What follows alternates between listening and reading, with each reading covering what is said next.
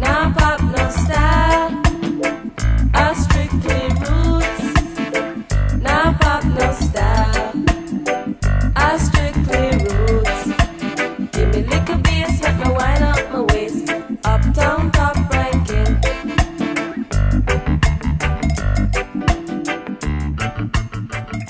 Hey everyone, this is Marcel. And this is Isabel. And you're now tuning in to the Top Rank podcast. For any new listeners out there, our podcast is an exploratory research platform centered on people of diverse backgrounds who are driving, shaping, and challenging their fields and the world around them. Today, we're really excited and honored to welcome Maria Cotera, who's a professor in the Department of Women's Studies and the American Cultural Department at the University of Michigan.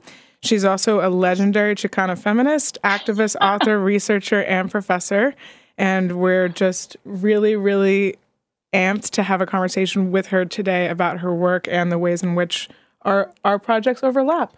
So as we kind of said in the intro, a big way that we, I guess, use this podcast as a tool for our knowledge practice, I guess, is to interview scholars and researchers who are producing scholarship in areas that we find meaningful and related to the work that we're interested in. And your work, especially your theoretical and methodological innovations in how to think about grassroots history making, and especially the role of digital technologies in that, has something that has been really informative for another project outside of this podcast that we have going on, which is called Documenting the Nameplate, which is an ongoing open call book project that celebrates nameplate culture through the testimonies of people who wear this jewelry. And actually, this project started from this podcast. The first episode of this podcast was our first foray into this research topic and trying to understand, or at least craft for ourselves, a kind of material history and also cultural history of what nameplate jewelry is and what it means to people. And so since starting that research on this podcast, the project has kind of expanded into something that we could have never possibly imagined. But throughout the process of trying to figure out, how do we create and document this rich, ongoing cultural tradition without sort of concretizing our contribution into this authoritative take on what nameplates mean, and also questioning what archives mean as, a tool of producing knowledge, your work has been really informative in helping us still work through our position in doing this project. So I guess a little bit selfishly, we're going to be asking you a lot of questions related to our own research and obviously how it intersects with your work.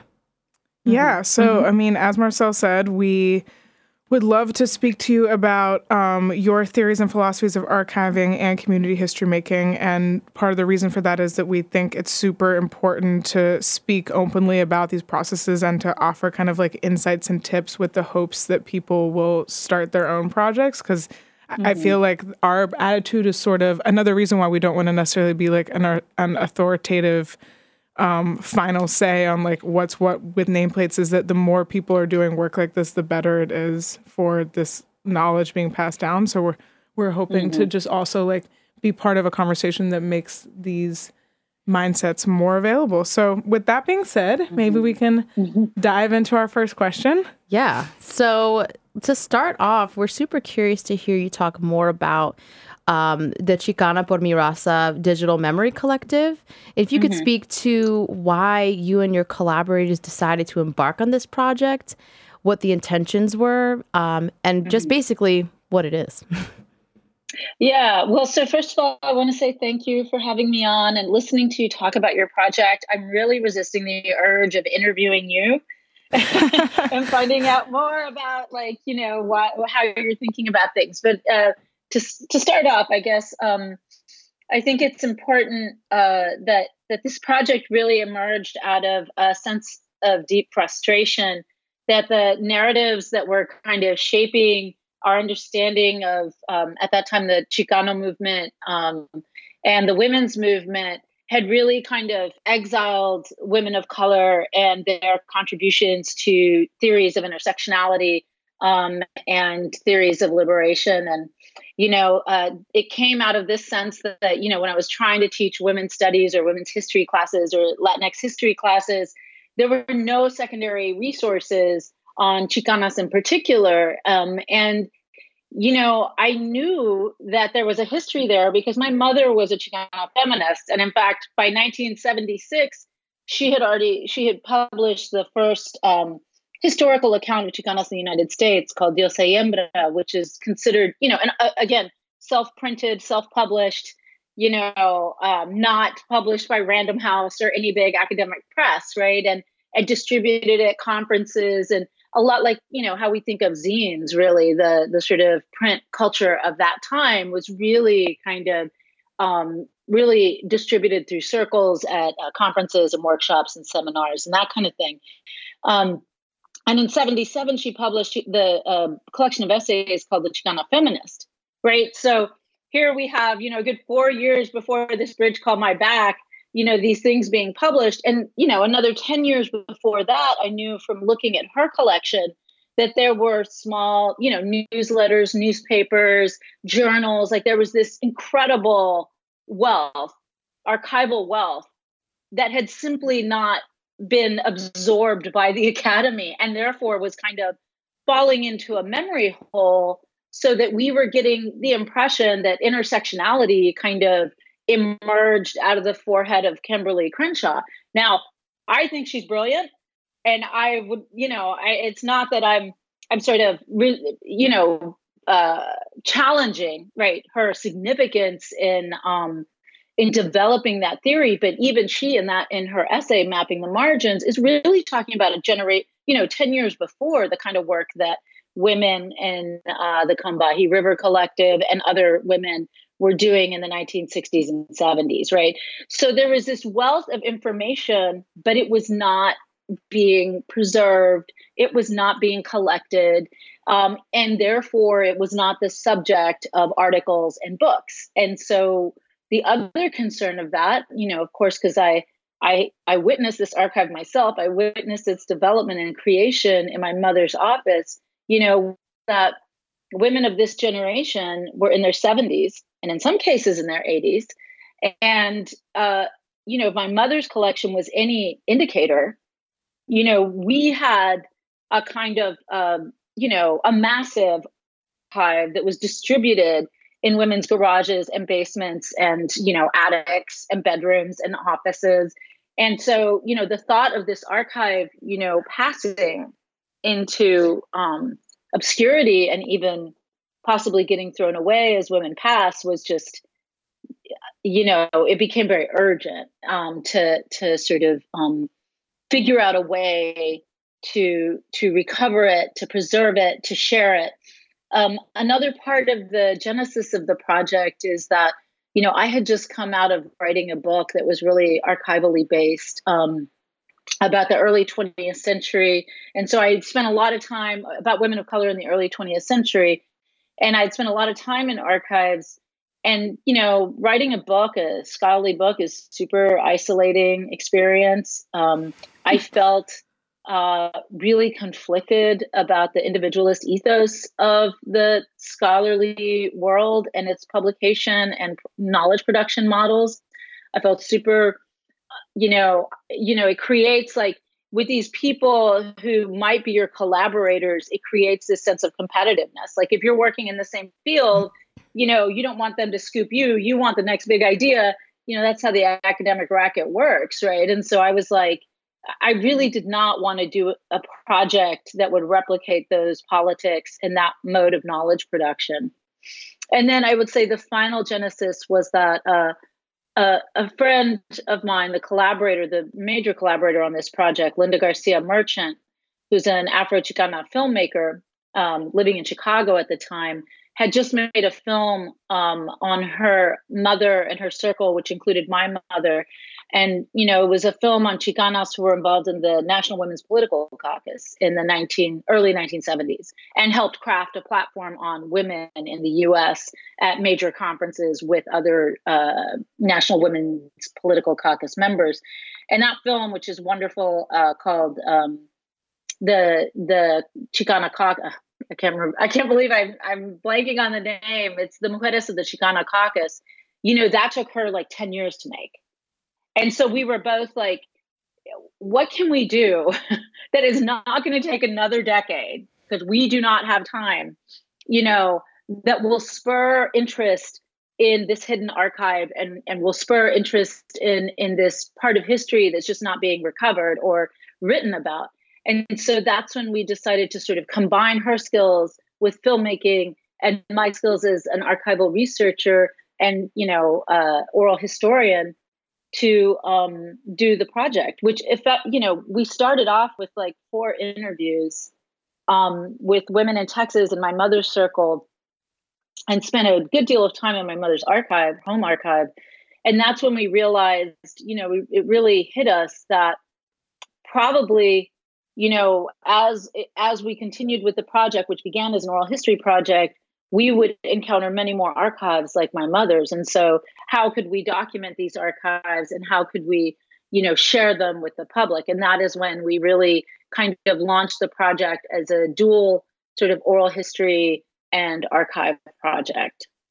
And I should also say that, in that first trip, we've always had to rely on student labor because we don't have any money, right? We don't have any major grants. We're kind of just like, kind of not by the seat of our pants. We're very organized, but it's just like we mobilize the resources that we have at our disposal, which are university resources. And those include very energetic students. And so when we went to Austin, we took a couple of students with us. And one of the things that really dawned on us was that listening to these stories and the students' engagement with the archive, something was really really profound was happening. The students were really impacted.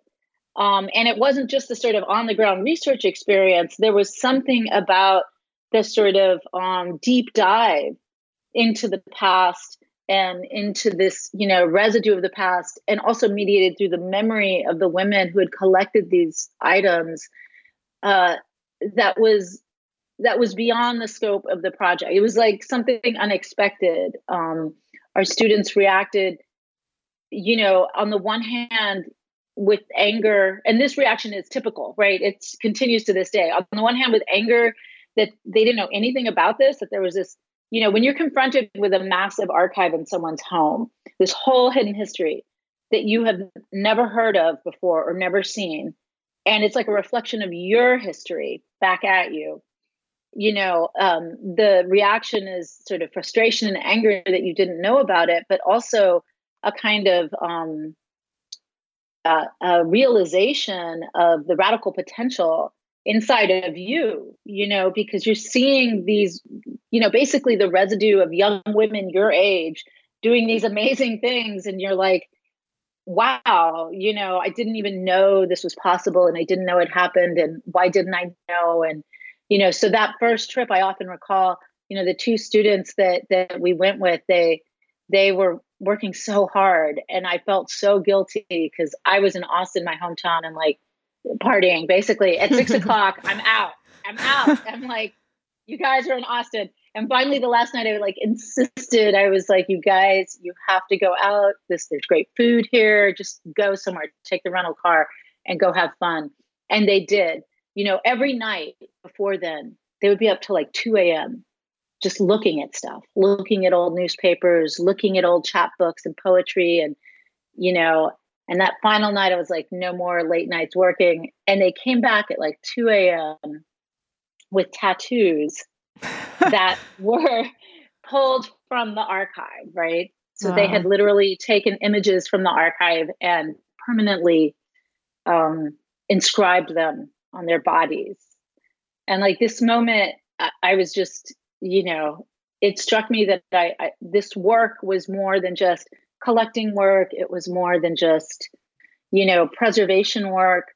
It was really experiential work. Like the most important part of it was witness, a sense of critical witness and listening, and a kind of walking hand in hand with someone into a past that's being recounted and, kind of energizing the present and moving you into this future, So that first trip was really profound, as have all the trips that we've taken with students been. How long has the project been going on? And so we started, I think that was 2009. Oh, wow. So literally, I published my book in 2008, and I was like, I'm doing something totally different. And in 2009, I started SAFE. I asked my mom to gather her friends, and she was very active in radical third-party politics in Texas in the 1970s. She did a lot of political development with Chicanas, and she and others in a party called the Raza Unida Party, which was a radical third party that arose in the early 1970s, really pushed a lot of women into, radical political engagement. And so, we had access to her friends. And so those are the first one we interviewed. But then after that, we kind of mobilized that network. And, we went on to do interviews in California, Chicago, and through various partner projects in Wisconsin, New Mexico, Houston, everywhere, pretty much. So not everywhere, but across the Southwest and Midwest. And then through classes that I've taught, actually, I sort of structured classes around our process. And I've taught oral history classes here in Michigan and collected oral histories in Michigan, and then used that as a model to, encourage others to teach classes to collect materials and to upload them into our platform. So we build the archive kind of through controlled crowdsourcing. Yeah, I feel like crowdsourcing, I like that controlled crowdsourcing is exactly what we're doing too. A lot of what you're saying is actually very relatable because Marcel and I just went on our first trip for our project last month. Yeah. We went to Houston and to LA. And was like, I really know what you mean about it bringing this whole like unexpected emotional experiential element. We've hosted a lot of events in New York, but like actually going somewhere totally new, like I felt like multiple days on the trip, I was like, was this the best day ever? Like it was just so much, much surprise and like feeling like you have a really new perspective on like a lot of things, including yourself, after just one day of having conversations. So that's a very relatable point. But we also wanted to ask, sort of building on a little bit of the theoretical backing to the type of work that you're doing. Like your scholarship and activism really directly question the politics of knowledge production and critique the power relations that tend to shape who gets to make history. Like that's the question. Like it's the same thing that you say, like when you encounter a bunch of knowledge that relates to you, but you had no way of knowing about, and you're like, why? That frustration. And you've described Chicana por mi Raza as a form of grassroots history creation. And we're wondering, like, what does grassroots history creation actually mean to you? And maybe like also obviously your mother was a huge part in you embarking on this, but what other inspirations led you down this path? Well, I've talked a lot about how archives and how we produce knowledge, especially historical knowledge, creates a kind of feedback loop, right? So if books aren't written about women, then you can't make the argument as a librarian or an archivist to acquire materials on women. But if materials on women are not in your archive, then books are not going to be written on women, because that's where historians go, right? To the library, to the archive, the institutional archive, to gather their evidence, And so I think we all realized, Linda Garcia Merchant and I in particular realized pretty early on that we would have to collect this archive on the ground. One of the things like that that's really important for our practice, our archival practice, is the relationships that we develop with women, and the fact that we do not remove archives from anyone's home, right? So when we go, we take scanners and we use iPhone scanners and iPad scanners, and we take in a crew and we scan what we can. We are guided by what the women think is most important and relevant to their story. And there is some scoping right? But it's a kind of dialogic process. Like we interview women, and then a lot of times they will bring out materials that are illustrating in a way the story they're telling, right? And so those, we use their guidance to kind of direct us to the materials that we can scan. And like I said, there's certain politics to archival processing. So we never remove archives from their location, partially because a lot of women have lost a lot of materials, lending them to scholars. They're very mistrustful of scholars, and so we want to make sure that those kinds of situations don't happen, but also because these archival objects are not just in storage. Like, women are using them. They're active sites, right? And so we want to respect that. And also, a lot of women feel that, like, even if they did donate their materials to a library, then the community would not have access to them. And that question of access is so important to them. So when we walk them through and show them the interface and the platform and the website, and show them that history that they're sharing with us will be active, and used by others, they get really excited about that. I think also the collaborations that we have that are transgenerational are very meaningful to women. So, we always go with students, almost always. And I think that really changes the dynamics when we're doing oral history and archival work, because they're really seeing this. The elders, who I call veteranas, right, are seeing this transgenerational kind of knowledge production that I think is meaningful to them. Like, one thing is to share it with, two middle-aged women. Another thing is to have students and younger generation there, really taking it in and being so impacted. So I think those are all the sort of methodology and politics of how we collect oral histories and archives. But I think, the inspiration for me, or what has really catalyzed the project and made me think much more deeply about the politics of knowledge production in the project, is it's not a paradox, but just, the materials that we're collecting have taught us something about how women worked together in the 1970s that we did not know before, really in a deep way.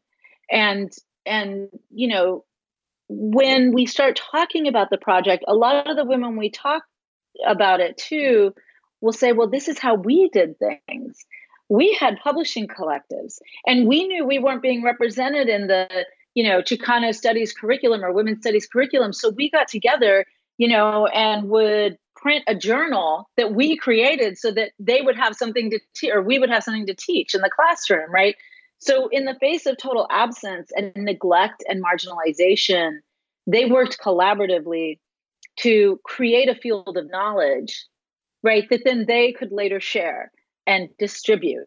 And so I think there are ways in which that collaborative ethos and that, sharing of knowledge that is so emblematic of what women were doing in that period, has really shaped our project. So we didn't start off, thinking about things in a sophisticated or in such an elaborated way, but the archive itself kind of, it transformed us, in interesting ways, the process of collecting it, but also the knowledges it contained, so that has been really profound. So I always think of the project as a kind of reflection of the knowledge praxis of an earlier generation. And so on the one hand, we're kind of reviving it, and deploying it for this moment. On the other hand, it is actively informing and shaping how we are approaching the project.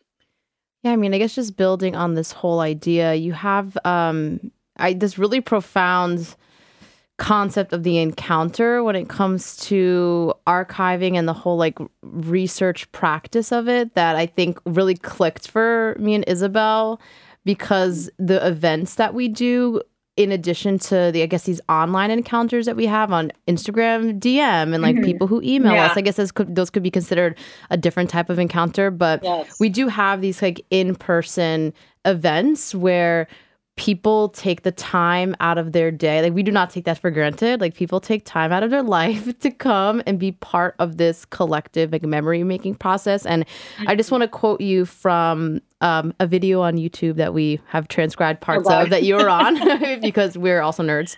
And you describe this encuentro as it is in the intimate spaces of memory exchange where the present and the past meet, and that the sense of building knowledge together is most profoundly activated. Did I transcribe that correctly? Did it make sense? So we were wondering, I was like, we were wondering if you could describe a bit more about what this encounter means, and perhaps maybe even ground it in a specific, like, memorable example from the research. Like, is there an encounter or a story within this long-term process that really resonates or sticks out to you that you want to share? Yeah, I mean, there's so many. I mean, it would really, but I think I'm thinking recently I took 2 summer interns to Wisconsin, and they were from, like, one is studying at Barnard and the other one is from California. They're both from California, but they're kind of opposite sides of the country. And, you know, I did not know them. Like, they were my summer interns, and I'm like, guess what? We're going to Wisconsin. And we went to interview some women who are involved in an organization, the Latina Task Force, in the early 80s, late 70s. And so we spent time with the women, but we didn't just, so we interviewed the women and we were scanning their materials, but we also, you know, had dinner with them and spent full evenings, you know, and in those, it was really sort of in those moments when, like, you know, one of the women that we had dinner with, she's like giving advice on politics and on surviving school and, you know, all of these things that these conversations that are happening, you know, with these young women that are really profound. So as profound as the knowledge, you know, that emerges in the oral histories and in the dialogue between the oral histories and the archives that they lend us to scan, you know, beyond all that, the stuff that doesn't make it into whatever book or article you're going to write or whatever, the stuff that's like the excess of all that, right? Those encounters, like, outside of the margins of the oral history scene, you know, those are the moments in which we kind of get a much more profound sense of the, you know, just this sort of exchange of knowledge that happens between, you know, younger generation, our generation, and this older generation. I mean, there's so many moments in which the students come away with and we as well, a much deeper sense of the history, because the history is not just what happened in the past, right? And what I'm trying to, like, understand with Encounter is that these individuals that we interview, right, they're not just sort of a static repository, or, like, their stories aren't just, like, contained before 1980, right? When we're having dinner with them, they're talking about Trump. They're talking about, you know, anti-immigrant sentiments. They're still politically active in many cases. So we're talking about contemporary politics with our students, you know, over the dinner table. And I think it just helps students understand that, you know, the past is never past, as Tennessee Williams, I guess, has said, right? I mean, it's the past inhabits the present. It's informing the present. And it's actually, you know, shaping the future. So I think it really moves us out of a space of, like, you know, preserving, recording, you know, archiving, to a space of, you know, a time space in which history is animating the present, you know. So I don't know. I mean, for me, Encounter really means, like, you know, I've been thinking a lot about, like, fleshing the archive, like what it means to, you know, have these engagements that refuse to keep the past on the other side of a barricade from the present, right? And recently, I'll just say, this is not a oral history situation, but I maintain relationships with most of these people, and I'm working on a book right now about the project, and I shared my timeline with one of the women whose archive is in the book, Ana Nieto Gomez, and I had created a timeline based on a timeline she had, a timeline my mom had created in the 70s, and then my own timeline. And so I shared it with her in a Google Doc, just, because she's working on a book too. And she started changing my timeline. And so I was like, wow, this is so interesting, because when you're a historian, usually your subjects stay in their place, Right. They don't really speak back. Right. No, they don't change your timeline. And I was just thinking like, wow, she's adding comments and putting in bullet points. And I'm like, this is Encuentro too. It's like, it's a situation in which the subject and object duality of our scholarship refuses to be maintained. Right. Wow. Love that idea. Ooh. I mean, I think Isabel and I we continue to sort of grapple with these very same questions, especially in relation to the term archive and our relationship to it with, I wouldn't even say like the residues or the ongoing resonances that archives, have played in enacting colonial epistemologies of exploitation and extraction, like a lot of the points that you've already brought up. And, at times we've called our nameplate project like an archival type of project, and other times we've sort of like tried to dance around it. And in our way of trying to figure out what our relationship to the archive is and our position as editors in this process. On the one hand, trying to create like an open-ended, ongoing research project, but on the other hand, knowing that we are creating a container of knowledge, even if we try to sort of theorize our way out of it, like in a book, a material thing.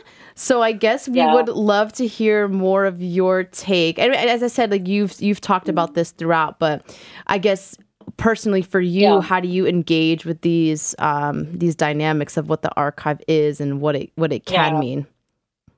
I do think, I think the first time I wrote about this, and it's related to this idea of encuentro, right?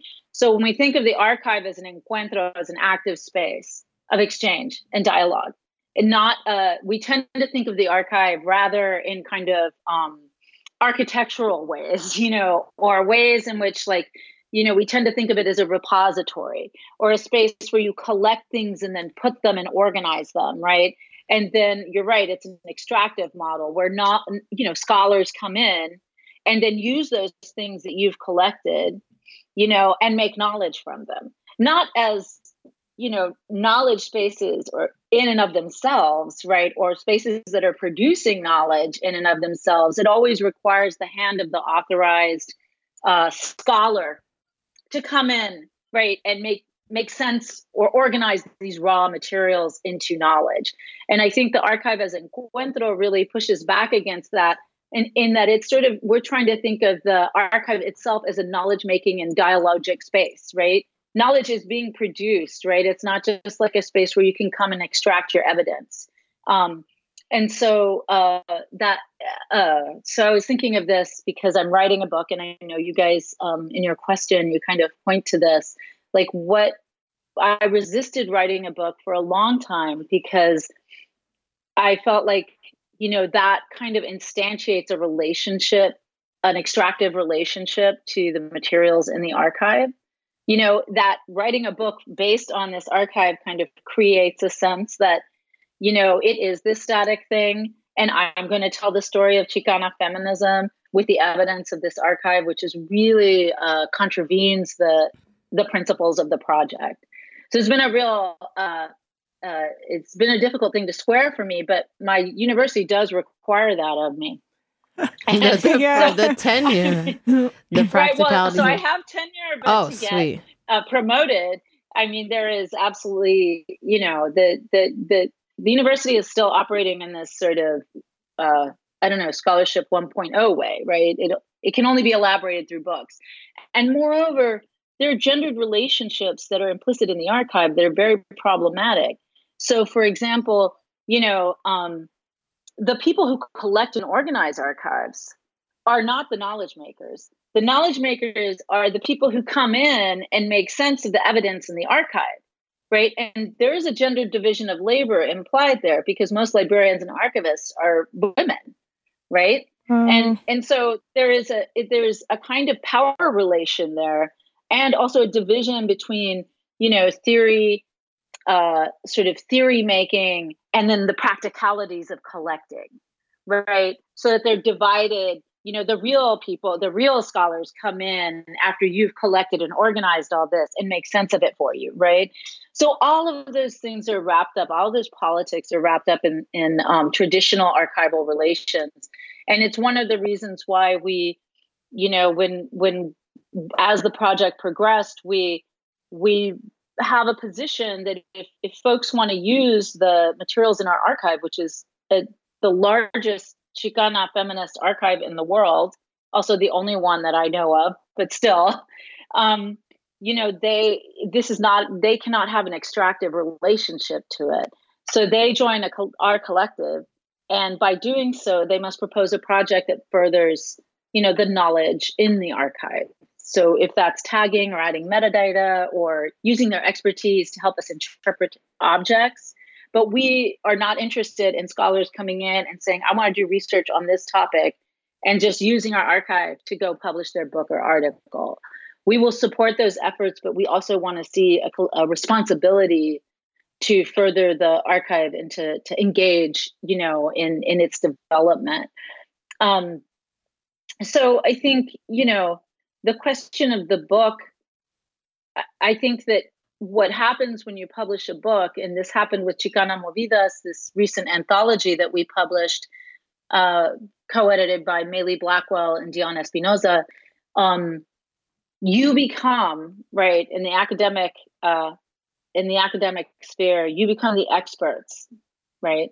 You publish the book, it got published with the scholarly press, it circulates, it's taught in classes, you get invited to do talks, and this is a gross misrepresentation of the project, right? And the book, so Chicana Movidas is not just about Chicana por mi raza, but it's still something that really, concerns me about the prospect of writing a book about this project, because then, the people in the archive, the stories, the active site of Encuentro, all of that is kind of collapsed right into a academic knowledge product. And you then become the expert on Chicana feminism in the 70s, which is totally, for me, against what we're doing, So this has been a real, it's been dicey to think about. And, the only thing I can say is that the book that I write about the project will have to always, center or decenter my authority, if that's even possible, and sort of refuse to present history as a sort of seamless narrative, right? And kind of point to those messy places where I don't have authority over the text. So I think the only way I can write this book is as a self-reflexive, almost like an autoethnography. Here's the project. Here's some things I found interesting in the archive, but not a kind of authoritative, seamless account of Chicana feminism in the 70s. Not to mention that, there's 10,000 items in the archive, wow. Hundreds of oral histories, like narrowing that, massive collection into some kind of narrative is always going to leave, more out than it includes. So I don't know. So I think the problem of authorship and scholarship using the archive is in many ways, it continues to be a challenge for me. And I don't know, you guys said you might be writing a book or working on a book? Yeah, so the book is primarily photography. We've Isabel, you could speak to this too. We've decided just to limit the writing to like a forward, and then have the stories and the photos be the main part of that encounter. But yeah, because the way that our process works, obviously our scope is a little more narrow because we're dealing with these objects, the nameplate, as opposed to like, I'm sure in many cases you're talking to someone about probably their entire life's work. Yeah. So it's a little more contained. Narrowed down. But, you know, what we ask of people either on the internet or in person at our events is that they tell us something about their nameplate, whether it's like when they got it, why they got it, what their associations are, just anything, whatever their thoughts about it are. So then we're going to be presenting alongside the images that are either taken at our events or submitted on the internet, that story that person wrote. So hopefully, like, this is our idea too, is that, I mean, I feel like we've struggled. I don't even like using the word archive to describe what we're doing, but if anything, we use it out of convenience because it's the best term to communicate to someone else what we're doing and have them actually like understand it. I mean, I feel like in a way it's more like a constellation of subjective experiences. Especially because we are actually not even really able to create things like timelines because there is so little history. Like, so we're really limited in our ability to even, you know, produce any sort of definitive knowledge period about it. And I think the autoethnography has also been really useful for us because obviously we're involved in this project because we have nameplates and love them. So in a way, we are one of the people contributing with a story as well. So we're like on this very even playing field. But anyhow, sort of moving into our next question. I mean, I'd say, and Marcel, obviously feel free to jump in. Like, I have really just treasured the like in-person interactions that we've had at our events because, I mean, also, as I said, it's a much shorter conversation, but like each person who comes, you know, we chat with them, we get to know them a little bit, we talk about their nameplate, they write it down, they get their picture taken. And so we do have this physical like crystallization. But then there's this other part of the project where people do submit via a Google form, via email, and via Instagram. So that's a different kind of dynamic because it is this like nameless person in the, you know, in the multiverse of the internet. But it is interesting because social media has spurred like this exciting boom in like open call grassroots digital history projects, especially on Instagram, as it lends itself to this like messaging a stranger type of system within this network that's sort of pre-created. So, you know, among these, which I'm sure that you know of, is Guadalupe Rosales' Veranas y Rucas and Map Points, the Party Archive, and then the London-based project Black in the Day. Also, Albie Squared 87 is a page dedicated to New York City hip-hop culture, and we actually interviewed Professor Q, the man who runs it, who had like amazing perspectives on this type of work also. And then and in addition, there's more recently Nuevo Yorkinos, which is a collection of New York Latinx history. So these are just like a couple. I'm sure there's a ton more that we don't even know about, but wondering like, what, if any, are your thoughts on the role of social media in this kind of, you know, alternate history making? Can you imagine like social media also transforming like some of the limitations of scholarship in the future? Yeah. I mean, I think it's a pretty interesting question. I was recently talking to someone at the Ford Foundation about, you know, sort of community and grassroots archives. And one of the things that I think is so interesting is the rise of Instagram archives, but also like, Facebook Throwback Thursdays. You know, there's a way in which historians are like dreading the internet age because, you know, you have to think if you've been in an archive and you see all those handwritten or typed letters, you know, you do think about email with dread, right? Because you're like, how does it get archived? Like so much knowledge is made from the ephemera, the print ephemera that we create, you know, that residue in our lives. And that's what fills most archives. And when you're looking at, you know, the digital age and how most of that happens online, you do get a little worried, you know, like, where is it going? On the other hand, I feel like we're in a golden age of archives, and we can change the name, but like that self-archiving is actually, it's so interesting that these tools have encouraged people to do these projects, some of which are crowdsourced, some of which are managed relatively more or less. I'm thinking of another archive, Black and Brown, that documents Black and Brown East Austin, you know, which is it's an Instagram archive that really began as a kind of, I feel, in response to the profound gentrification in that city, and how East Austin is changing, right? It's getting so gentrified, and that history is being lost. And it's very similar to Veteranas y Rucas, in that the guy who runs that Instagram site, he accepts material from people he collects. It's a really combination.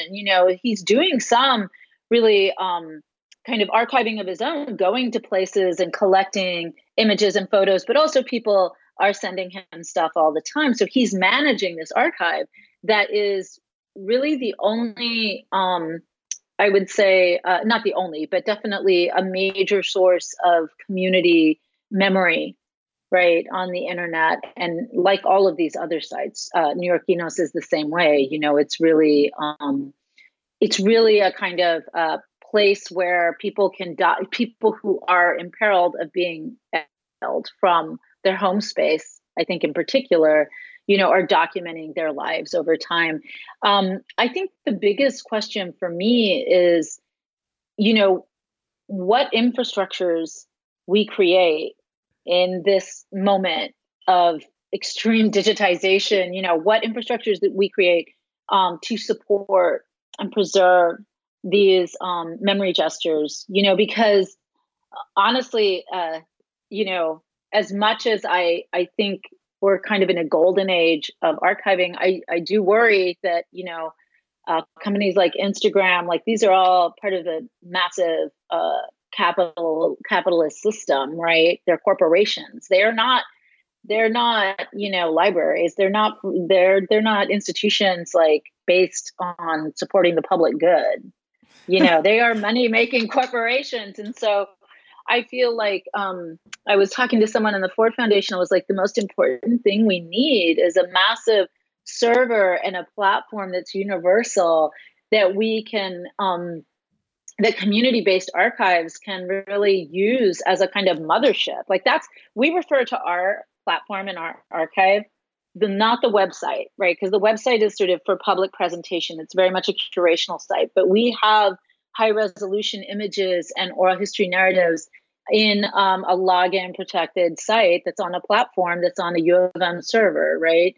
So it is a stable place where we can store high resolution images that are archival quality. What I would love to see is for all these sites to have one place that is supported, right, by public funding to ensure that those digital materials that they're collecting are preserved, because Instagram, it is not, as useful as it is in terms of sharing with the public, it is not that useful for, really kind of preserving digital artifacts in the ways that they do need to be preserved. That's such an important point, because I feel like oftentimes, even in the way that I talk about, the role of social media and kind of enlivening this new age of research and, empowering people perhaps outside of the traditional academic institutions to pursue this type of archival work, like even the way I talk about it has a sort of technocratic, and the technology is going to save us and make things available. But thank you for bringing me down to earth and realizing that Facebook owns currently all of our images. Yeah, and even logistically, I feel like something that I've been thinking about and that I've dealt with in the past, because I work at magazines for my job, is images submitted or posted on Instagram are not high res. So even if you want to make something into print, even that is hard. It's not like you can download it or something. You literally have to take a screenshot. And so that itself makes it sort of like a closed system where these things can only circulate within Instagram, and then taking them out into something else is quite challenging. Other level. Right. We've scanned, we discovered, we actually did an exhibit not that long ago of a Chicana photographer from Chicago who had this massive collection of slides and photographs from the civil rights, from the 70s in Chicago. Amazing historic stuff. No one had ever seen it, or very few people. And we scanned slides at, 2000 DPI. So it's a high resolution, not the super highest, but it's high. And so we were able to, when we did an exhibit with her, in partnership with her, and it was when you were talking about the nameplate project, it was reminding me of this exhibit, because we asked her to write the the plates for like the explanatory material to reflect on the photos and to basically explain them, right? But we were able to blow up slides to 3 by 5 foot images, Wow. right? If those slides were, just like in the regular, what is it, 98 DPI or whatever it is, now I'm getting into the weeds and super nerdy, but, you can't do that, right? And so for us, what's been really important is to have, like, when I call it the mothership, I mean, it's like, it's our arc, literally. Like, those are high resolution images and documents that we can do a million things with. Like at that point, we can put up a show in a community, which we have done. We put up a show in an abandoned house in Detroit, right? We can make a film. We can, make a poster. We can do all kinds of stuff, with those materials. And on our website, we have low resolution materials to preserve the integrity of the archive and to make sure that folks don't use it in a way that the women would not be okay with, right? So that's part of our relationship with the women who've donated to the archive. So, I mean, for me, I think it's like, what I would love to see is Veteranas y Rucas and all of these projects to have, for me, it's like an infrastructure gap. Like people talk about the technology gap or whatever. I think these grassroots archives are experiencing a profound infrastructure gap that, they don't have access to platforms that are super sophisticated, that are not commercialized or monetized, right? Open source stuff like our platform, server space, right? The kind of server space you need to manage large archival collections, right? These are infrastructure problems that nobody is addressing. None of the, the Ford Foundation, Mellon, ACLS, because you will not get grants from them unless you're associated with a major library or repository. So it's extremely difficult if you're a grassroots archive. And even we qualify as that because we're not associated with a library. We use institutional resources, but we are not under the aegis of a library. So it's extremely difficult to get funding to have those sustainable kind of preservation, infrastructures. So that is a super nerdy part of my thing, but I mean, you're speaking to two self-identified nerds, so it's all welcomed. I mean, I guess just to wrap up, I feel like I've just learned so much from you during this time. We have this talk that we give about the project, and we gave this lecture at Arlene Davila's undergraduate race and media class yesterday, which was awesome to see this like young, I guess we're not part of that generation anymore, Isabel. Like these young people. We're like, oh, they're not our peers. But to see these undergrads really excited and interested in wanting to embark on these types of grassroots history projects. And we told them that we were going to be speaking with you and asking you the next day, because they were asking us all these questions about, so like, how do you do this? And we, of course, shared from our personal experience, like what we've been doing. But I guess and I know you're teaching this in your undergraduate classes too, so perhaps you can bring some of those insights to us for the last question and kind of reflect on any tips or advice that you have for individuals or smaller collectives who are seeking to do this type of work, whether it be practical advice, your top favorite resources to point to someone who wants to kind of just start exploring this type of research project. Yeah, I mean, it's going to be super boring, but it's something I learned the hard way. So we started the project in 2009, and our project is a little bit different, but I think it's actually, there's parallels with all kinds of grassroots archiving projects here. And so we started in 2009, but I got a small grant to hire a digital archivist in 2013. And that is when we realized, and also we got our platform, which is called Clowder, in 2013. I realized in 2013 that I had been not keeping good track of these items. And I think the biggest challenge when you start collecting archival objects and digitizing is keeping track of them and being able to tag them and, sort of like have a kind of global sense. Like only with metadata can you really understand like what your archive, how it's speaking, right? Otherwise, it's just a collection of things. So saving stuff on Google Drive is just not functional, right? So one of the Good to things know. that We're like, Yeah, gold. copy. Yeah. yeah. But the problem is, of course, like digital archive, like so archiving platforms that are open source, I would think of Omeka and Drupal, you know, as the main ones, are extremely difficult to use, like to actually set up. And so they're beyond the sort of scope of most digital archiving projects. But this is one of the reasons why, like, we use Clowder, which is almost like an Instagram interface, except it allows tagging and metadata. You know, so that has really helped us. But figuring out an organizational strategy for making sense of all the things you collect, because I know probably for you guys it's the same, but like after you hit 300 objects, it's hard to figure out what's what. And, you know, and that organizational structure is going to be key, you know, everything from nomenclature. If you're working with a digital archive, like not letting your phone title your objects or however you're scanning them, like having a very systematized nomenclature approach, you know, like things like having a spreadsheet. It's so unbelievably boring, I know, but No, we need to hear will this. save your life. And then, of course, you know, like, so having objects, we always, when we scan, we have like each type of object has its own titling, you know, nomenclature, and a whole system around that, but also like setting up a system for keeping your metadata and your objects organized on the spreadsheet, and always, you know, moving metadata from the spreadsheet to whatever platform you're using to share the materials with the public.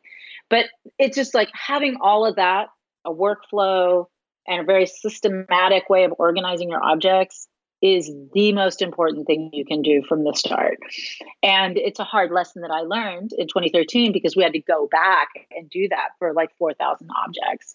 And, you know, when we were going back, it's like our naming conventions were all over the map, right? And so when you have like take a bunch of pictures or scans with your phone and your phone is making it, you know, 1 JPEG, 2 JPEG, 3 JPEG, right? And you're doing that like 16 times at 16 different sites, and they all have the same title, you're in trouble, right? So these are like the kinds of hard lessons that I learned, like just being very systematic from the beginning. And that will help you organize your things. And also, of course, you know, redundancy is key here. So having hard drives, having it up in the cloud, not having it just on your laptop, which can get stolen.